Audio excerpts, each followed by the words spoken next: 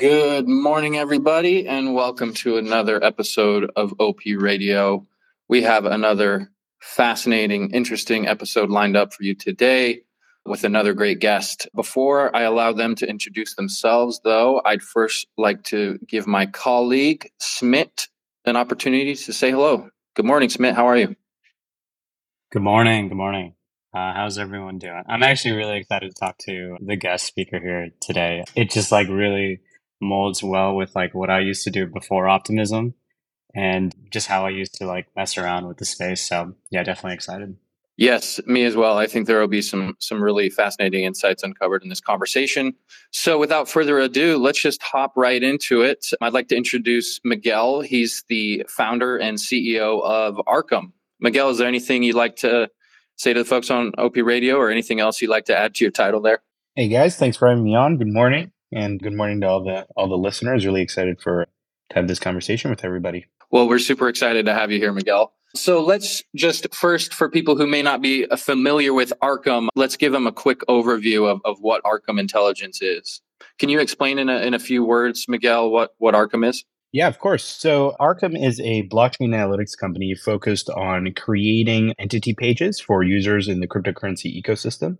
So whenever somebody actually enters the space and starts trading cryptocurrencies, they'll have some kind of address either in hot wallet or cold storage that is associated to them. Now that everything has kind of gone multi-chain though, each individual can actually own many different addresses across many different chains. And so at Arkham, we essentially built technology that allows you to search for people's portfolios and transactions across these different addresses, all in a single, very easy to use view. Awesome. Thank you for that. And I want to definitely get into more detail. But first, Miguel, I'm curious about just your personal origin story. How did you get started with crypto? How did you get started founding Arkham? Like, where did this idea come about? So I knew that I wanted to go into kind of entrepreneurship more broadly, and I wanted to start an interesting company because that's what I wanted to work on. I didn't want to kind of follow the traditional corporate ladder.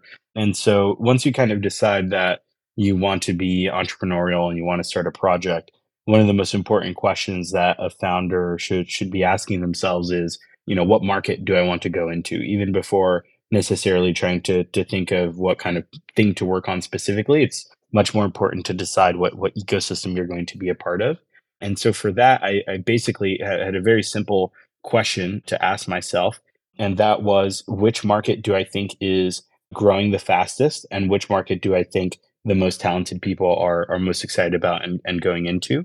And I think for me, back when I joined the space in 2016, 2017, crypto was definitely the answer. It was growing a lot faster than any other part of the economy that I could see. A bunch of people were doing really interesting projects. A bunch of really smart people who I would have loved to work with were going into the space full time. And that was unlike any other space that I could think of in terms of where I would want to build my project. And in fact, it reminded me a lot of the kinds of ways that people describe the internet in the early days when they would reminisce about what the internet was like and how much talent was going into it and how fast it was growing. That reminded me a lot of crypto. And so that's kind of how I ultimately landed on deciding that I wanted to build a crypto project. Yeah, that makes a lot of sense. It reminds me a little bit of my own thinking. There's a lot of different ways to get exposure to crypto. And in my opinion, one of the best ways is to get employed in the industry or create a project and just start building, which is the route that you ended up taking. So you made this decision, like you wanted to build in crypto. How did you settle on Arkham and the problem that it solves? Can you walk us through that? So before working on Arkham, I actually worked on a stablecoin called Reserve Protocol. And Reserve was focused and is focused still on, providing a stablecoin for hyperinflationary economy. So kind of, real world use case. And then in 2020, I basically had went about and actually formed and created Arkham based off of some of my learnings and experience from my time at Reserve, namely wanting to actually use a product where I could understand more about users, where I could understand more about who the people using different kinds of cryptocurrencies were in a way that would be very easily accessible. So, one of the things that's super important as a startup is actually knowing your customer, but that's really hard to do when, you're operating something like a stablecoin and there's just a bunch of addresses interacting with one another. And so this problem actually, after having conversations with other founders in the space, including people who worked at trading and market making firms, exchanges, and so forth, it basically seemed like many people were having, this kind of fundamental issue of trying to understand what is going on behind that Ethereum address, who is actually behind it so that I can know, what to do next, whether it's, trading with this particular counterparty, whether it's showing them this advertisement, whether it's pursuing this market. It didn't matter, but ultimately the number one problem was just figuring out who was behind the transaction. And so that's kind of how I formed that initial idea for Arkham. And I started working on that initial technology to try to figure out, okay, well, if you have a bunch of raw blockchain data and you have a bunch of, other information across the internet, how can you actually tie those two together to get to the point where, an address actually belongs to an actual individual or an institution? And that kind of took us multiple years of development before ultimately in 2022, we finally started working on our front end and then launched our beta in August. Interesting. Yeah. That segues very nicely into my next question, which is what differentiates Arkham? I think, people who are in the space may or may not be familiar with block explorers. This is how you sort of see transactions on chain. One of the most popular ones being like Etherscan. So I'd really like to know, like, when you were getting started, how are you approaching that, and how does Arkham sort of differentiate itself from something like Etherscan? That's a really great question, because one of the reasons why we built Arkham the way we did was because we were power users of Etherscan, and I was a power user of Etherscan. And I basically, through that process of using that product, learned a ton about what more I wanted out of it than what it was currently giving me. And so I would say the fundamental difference between Arkham and other block explorers, including Etherscan, is the fact that the default way people do search on Arkham is via what we call entities. And entities is basically comprised of individuals and institutions who you can actually just look up directly by name. So for example, within Arkham, you could just type, Miguel, or, you could type somebody else's name, or you could type, an institution like Binance. And then it would show you all of the cryptocurrency related activity to that individual or to that institution. Versus other block explorers, the kind of fundamental way in which people do search is with addresses. And so you basically, you get access to an address either because it's your own or somebody reveals it to you. You plug that address in, and then you look at that address interacting with a bunch of other addresses rather than typing in the name of a person and then looking at all of the other people who they're interacting with on chain. That felt like a much more natural way of getting access to information and being able to do diligence than needing to, remember this long string of texts and alphanumerics. And that was kind of the fundamental difference and way in which we built Arkham as opposed to the other products.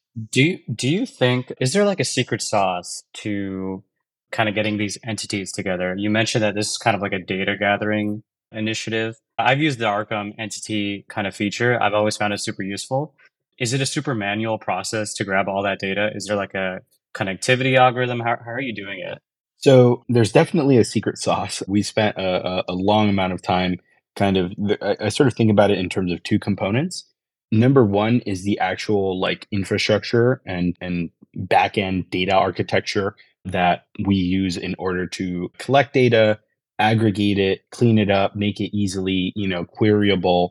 And then the second piece is then the actual front end, which surfaces that data to the end user. And that's its kind of own challenge in a way. And so, what one kind of core thing about our front end is, I think a bunch of people find that we have an interesting aesthetic. So, being able to design something that's actually beautiful and easy to use can be, a challenge. The second thing is actually knowing what data to show the user. And so given that, we have a bunch of information on our back end, but we have a limited amount of information on the screen, we need to make decisions about what to show users at a given time or when they click a button, so on and so forth. And so, that's kind of its own process. With respect to the back end and how we actually go about doing this process of forming entities, to answer your question directly, no, actually the majority of it is not manual because there's just so much data, so many addresses, so many entities to actually work with to where, it would be impossible if we needed to do this by hand. And so the overwhelming majority of the information that is found on Arkham is actually found algorithmically by a variety of our kind of different systems for data collection, aggregation, and analysis. And then if it's kind of like a new entity or something that's higher priority or kind of like a very important label, then it actually goes through a manual review process. But that's already at the point where we have a very high confidence that a particular address is owned by a particular person or institution, at which point then it is manually reviewed. But otherwise, we have hundreds of millions of labels on Arkham from a variety of these different addresses, but we only have like a 15-person team. So, it would be impossible for us to do that all by hand. Miguel, I just want to circle back to a point you made earlier about sort of what distinguishes Arkham. It reminds me, I want to draw a parallel to ENS, Ethereum name service. There's a lot of concepts in crypto that off the bat may or may not be intuitive for the average person. For instance, your address is this long string of characters, and it can be quite confusing and a little bit intimidating for people first using crypto. But one thing people are familiar with is something like names. So that's what ENS does, is it gives a human readable name to an address.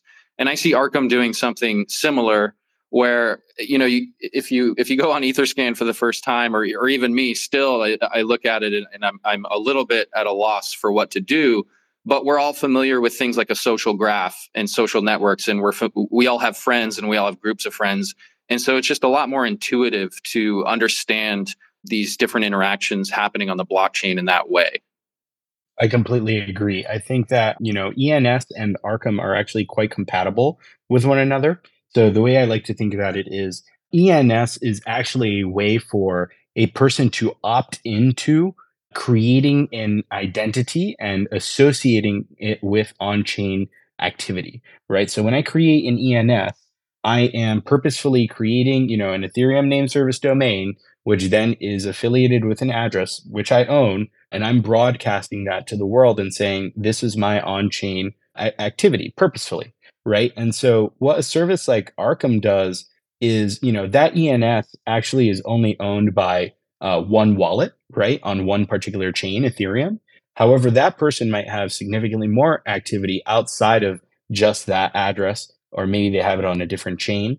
And so what we do is we can actually aggregate all of that information in a automated fashion. So many people who, potentially own an ENS, they might have a bunch of other wallets that are owned by them, which are constantly interacting with each other. And then using Arkham, you can actually find those clusters of addresses and see that they all belong to the same person, so that you go beyond just the address that is owned by an ENS to the ENS basically being tied to all of their blockchain activity everywhere else, not just Ethereum or in that particular address, which I think makes it, 10 times more useful than it otherwise would be.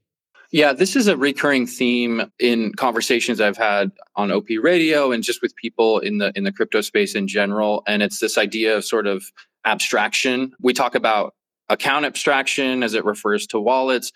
Basically just this idea, a lot of the under the hood details, if you will, are going to be simplified, and some of them maybe you won't even need to see or want to see unless you want to. But it's going to be abstracted to such an extent that it just makes these things a lot easier and more intuitive for the average user to use.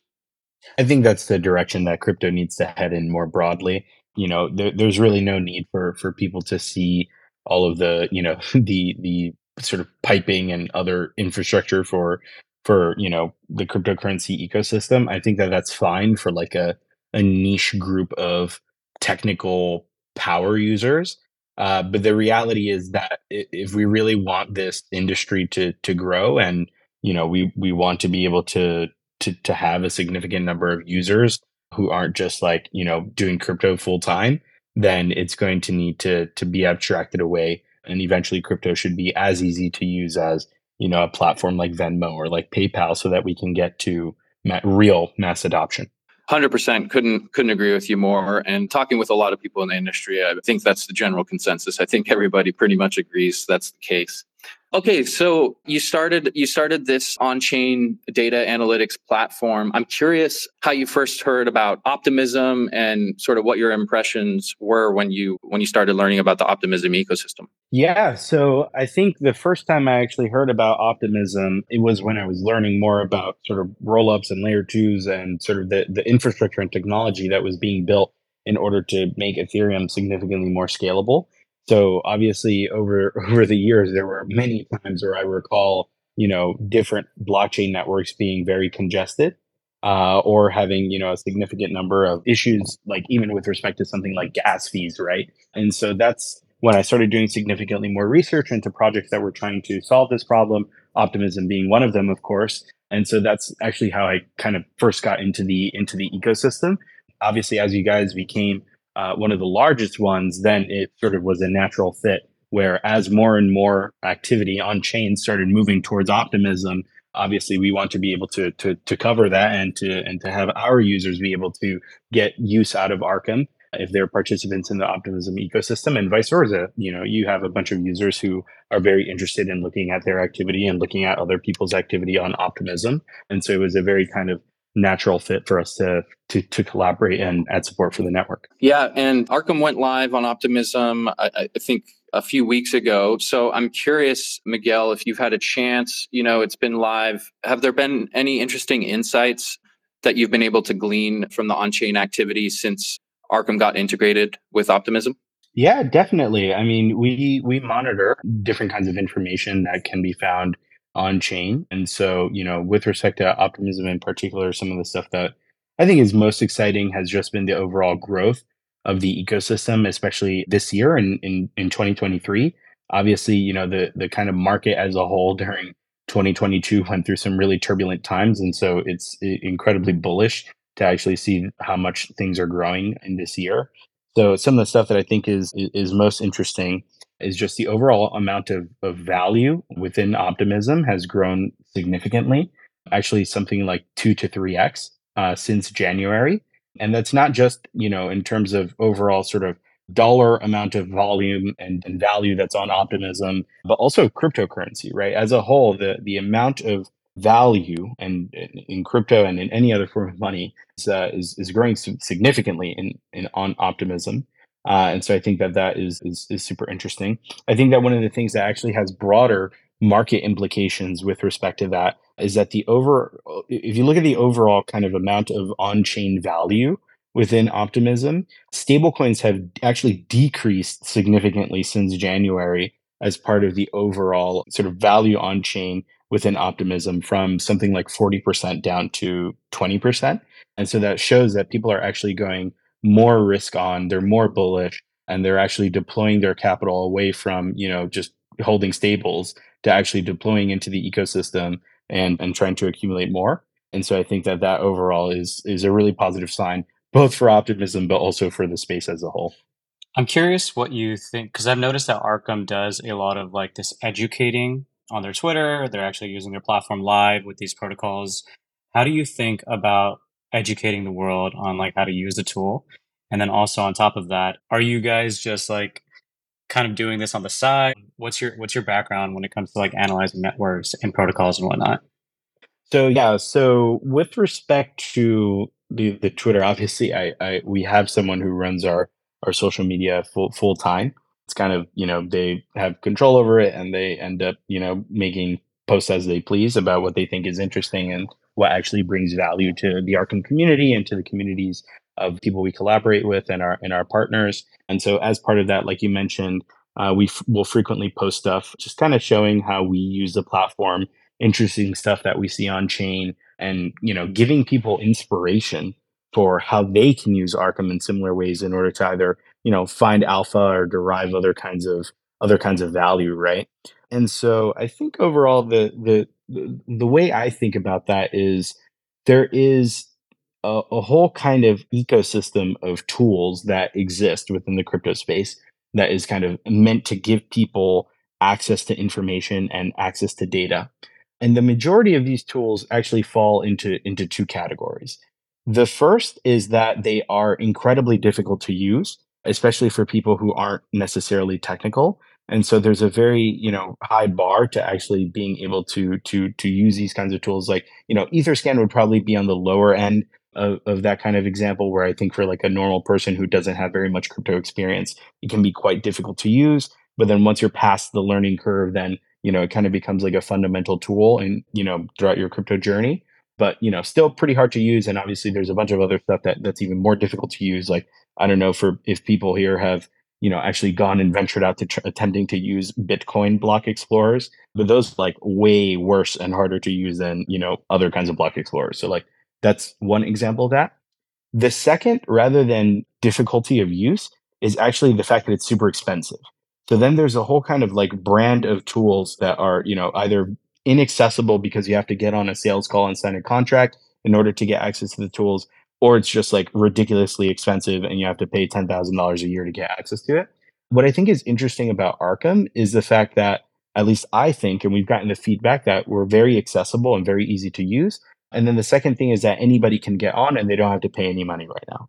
Right. And so both of these things make it incredibly easy for people to extract value out of our service that then they can go and use in the real world, in the crypto market towards their own goals. And I think that that's super beneficial. So that's one of the reasons why we actually, try to help people with these tutorials and with all the information on our Twitter to actually, A, get the product out there so that they sign up, and then B, actually give them the information and instructions that they need to extract as much value as possible out of it. Miguel, you mentioned accessibility as one piece of feedback you've gotten from users.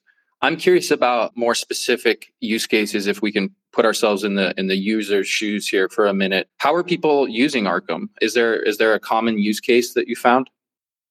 So I think yes. So the answer is yes. There's a couple of different use cases that have been very popularized. The first is actually analyzing flows between entities. That is probably number one.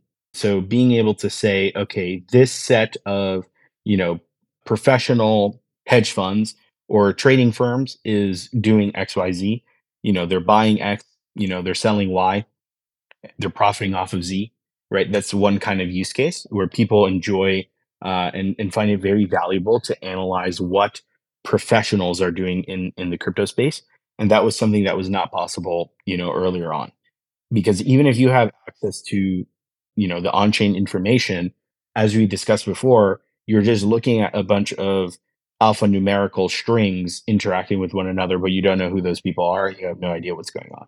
Versus with Arkham, you can actually get on and then see it by name, even without necessarily looking the person up, right? I mean, on our homepage, we have a block explorer and it has like a live feed of stuff that's rolling in. You can set a filter on that for, specific tokens or USD value or, other kinds of information that might be valuable to you specifically, and then just watch the information roll in, and then do with it as you please, right? So I think that's one really important use case. I think to give another example, many people also will track market makers. So very frequently, when projects launch, they work with market makers, especially when there's new kind of like exchange listings in the crypto space. People like to analyze where the flows of like the treasury, the team, and the market makers are going. And then they'll set alerts, for example, for any kind of major activity that might then, impact the market of that asset overall. And so I think that those are two of the kind of primary use cases that go just beyond analyzing simple transactions, or for example, like using our visualization, which gives you the ability to actually see like a network analysis of all the people who an entity might be interacting with. So yeah, I would say those are kind of more direct use cases. Awesome. Yeah. And I know Smit has been using Arkham. So I'm curious to hear, not to put you on the spot here, Smit, but what your experience has been and how you've been using it. Yeah, Smith, tell us what your experience has been like. Live review. I will totally give you guys my thoughts. So maybe I can give you a little bit of background. Miguel, I'm not even sure you know about sort of like the origin story of like Optimism and how they actually got connected to Arkham as well. But we were looking for a tool initially to do two things. The first thing was to help us track our governance grants, because one of the most difficult things to do is to give out grants in high volume, but also be able to make sure that they're all good actors and making sure that the grants are being distributed to particular wallets that we actually are aware of.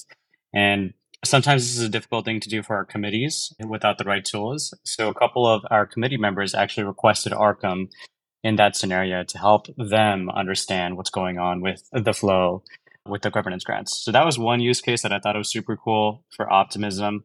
The other use case was something from our partner team, specifically our DeFi team. We wanted to try to track and see what some of the large actors on optimism are doing. And we could do it manually. And we found that it was very hard to tag the entities. That was the first thing.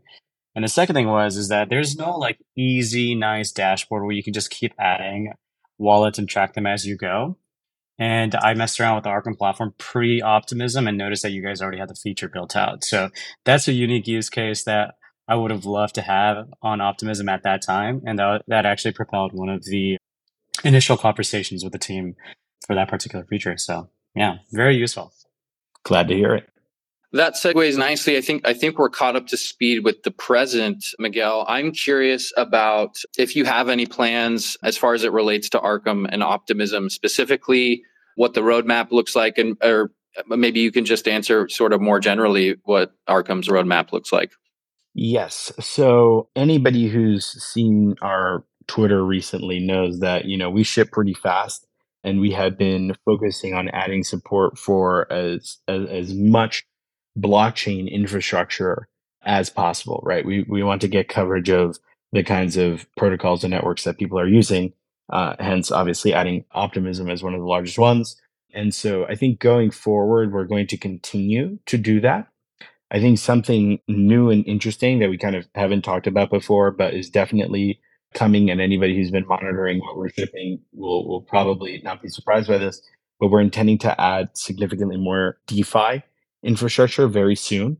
So right now, Arkham is focused on things like, transactions, but pretty soon we're actually going to start offering support for things like being able to monitor TVL, for example, and being able to see what people are doing within actual like raw DeFi infrastructure, borrowing and lending and so forth as well.